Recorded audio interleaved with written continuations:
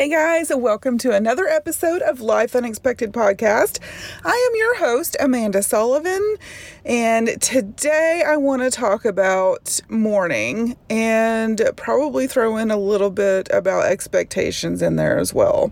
There are so many things that come along when you're a mom, and so many expectations and so many things that you have a preconceived idea of when you first learn that you're going to become a mom. It doesn't matter what number of child that is for you. It could be number 1, number 2, number 3. Those thoughts and expectations are already there. I would say even probably before you become pregnant or become a mom. When your glass house gets shattered, it's really hard to build a foundation back up brick by brick, not expectations, but of acceptance. And that's why we've changed that from glass to brick, because acceptance with the brick is a much stronger foundation than just rebuilding up that house with glass with expectations and then have it shattered again and again and again. So when we had Reese, of course, everything was, I don't say perfect. He was healthy. He had, his 10 fingers, his 10 toes, everything was good with him. He was a fantastic baby. He learned to walk on time, learned to talk on time, all the things, all the milestones he either hit on time or early. He was a pretty amazing kid. He is still a pretty amazing kid, but y'all know, you get what I'm saying. He was a pretty amazing baby. Here is what happened with Andrew in my head and in my world. Everything that I talk about on this podcast is something that I've thought or felt and gone through and worked through. Well, some things I may not have even worked through 100%. Okay, so I just wanted to throw that out there. Not everybody is the same. Not everybody's story is the same. And so not every method of working through shit is going to be the same. When Andrew was born, we were ecstatic. I mean, pretty normal. Nothing stood out that he had any issues to begin with. He had his 10 fingers and his 10 toes. He cried pretty normal. The only thing different with Andrew when he was actually born than with Reese was that we had to suction out his throat because he would get some saliva for whatever reason stuck in the back of his throat. And so we would have to suction that out every little bit. But then he was fine. We only did that for, I don't know, maybe the first 24 hours he was born, and then he was fine. We take him home. We're this, happy family of 4. I was able to take 8 weeks off of work instead of just the 6 that I did with Reese. It was this glorious, amazing time that I got to spend with both of my children, both of my babies, and I really cherished it. It was just one of the most amazing 2 months of my life. Reese, of course, was super jealous of Andrew and asked several times if we could take him back to the baby store. It was flipping hilarious. But when Andrew was diagnosed and he started having issues, he started physical therapy and occupational therapy. And then a little bit down the road, he started speech therapy, in which I was honestly... He was talking well. I was surprised that he had qualified for speech therapy, but now, several years later, I'm not shocked. Just because, anyway, I was surprised then. I'm not surprised now. But, when you're a mom, you can understand what your children are saying way better than other people can. So, it's probably a little bit of that too. And then his seizures started, and all this stuff started. At first, in your mom brain or in my mom brain, it's okay, he's going to get better. He's going to get better. We're going to fix it. We're going to do this and fix it. We're going to do that and fix it. We're going to, that's the expectation that you have. As a mom, you want to fix whatever problem your baby has and move on. You want to take their pain away. You don't want them to suffer. You don't want them to have all this shit that they have to go through and work through and do extra of just to have better quality of life. That was my expectation. That was the expectation of people on my side of the family when I would talk to them about what was going on with Andrew. Like, oh, we'll get him in physical therapy. We'll get him all the help he needs, and then he'll be fine, blah, blah, blah, blah, blah, blah, blah, blah. Quickly realize that is not the case. And my glass house shattered. I've had more than one glass house shatter on me, and I might still have more. It just depends on what comes up. We have all these expectations of what our kids are going to be. And then we have all these expectations when something goes wrong, that us as a parent can fix whatever it is that's wrong. Okay? When those expectations are shattered, you have to mourn. Because what happens in your mind, in your brain, everywhere in your body, and you feel and you know that your child is just not going to be that person, and your child is just not going to be who you thought that child was. I tell people a lot that I really, really, really had to mourn the child that I thought that I had and accept the child that I did have. And with each and every diagnosis, I've had to do that because I had to live so day by day to make it through. For many, many years, I had to live like this, day by day, just to make it through, that I couldn't look to the future and say, what other diagnosis can he have? Maybe I need to lower my expectations on those.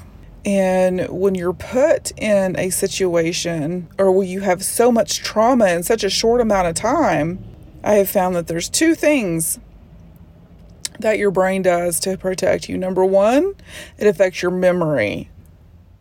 Okay, there are things about what had happened with Andrew that I can't remember correctly. And I think I've said this before on a previous podcast when we were talking about his seizures. But there are things about his situation and things about different hospital visits and different doctor's appointments that I just can't remember. There are times that we would go through something and I don't remember specifically what happened. Reese would tell me something or Rusty would tell me something about what had happened in a situation. I'll be like, I do not remember that at all. And the second thing is, it distances you emotionally from the people that you love the most. It's really hard to build that back up.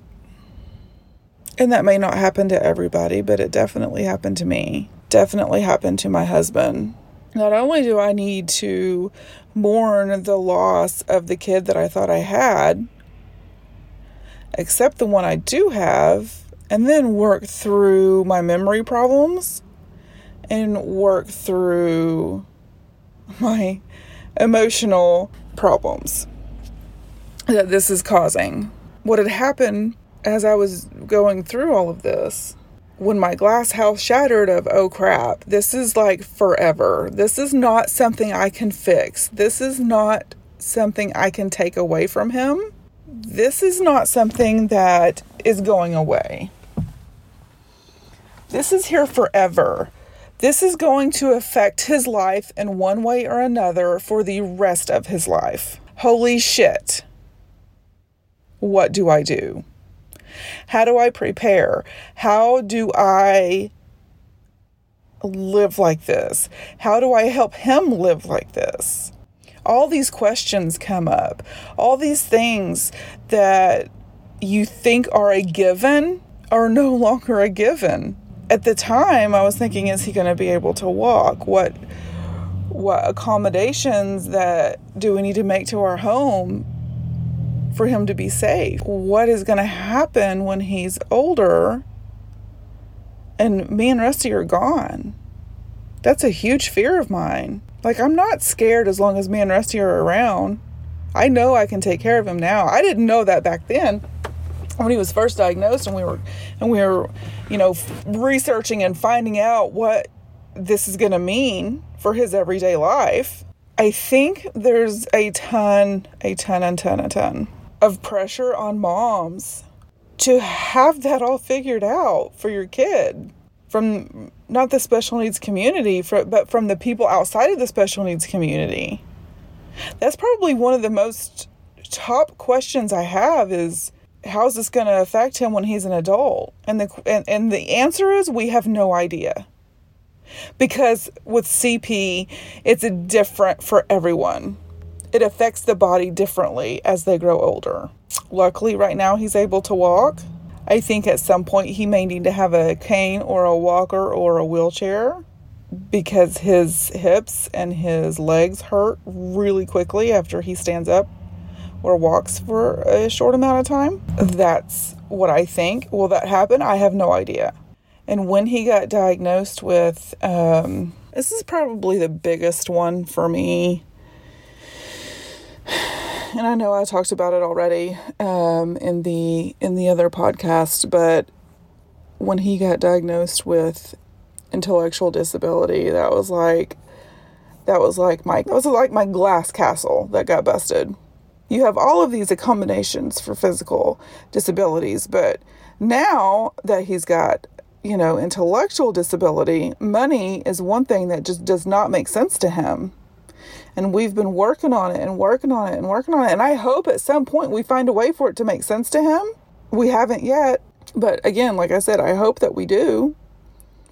Time is the other thing that just doesn't make sense to him. And I'm going to be honest, like, before I had Andrew, I had no idea that world existed. The special needs world was like this whole new undiscovered planet out in our solar system I had no idea about. It's not something we discussed growing up. But the closest thing that I came to anything that has to do with special needs for a kid was I had a deaf friend in 6th grade, in grade school. No, I think it was before 6th grade. I think it was like 4th, I don't remember. And I learned how to sign with her, and I learned how to communicate with her, but that was it. That was the only really exposure to anybody that would be quote unquote different, or like the word differently abled than your typical kids. Yeah, it was one of those really tough things that I had to work through, and I still have to work through, I think, at times, because there will be situations that happen, and it just like his intellectual disability will just stick out like a sore thumb. It's like, oh my gosh. And it really bothers me. And you might think I'm a horrible mother for saying that, but you know what? I don't care. There are some days that his disabilities bother me. I don't love him less. When I say that they bother me, I mean they bother me emotionally. They bother me like I don't want him to go through that. They bother me like, why does he have to do that? They bother me like, I just don't understand. They bother me like, I can't accept this still. It's not him that bothers me. He's a fantastic human being, and I love him with all that I am. And I'm not going to apologize for that anymore, because there are days I still have to work through those. There are days that I'm still building my foundational brick house, brick by brick. There are days when I have to replace a brick because it fell out. Do I have any more glass houses out there? I sure as hell hope not. But I don't know. And if they shatter, if I do have those and they shatter, I hope I can turn those pieces of shards of glass into bricks and just build on to the brick house I've already started.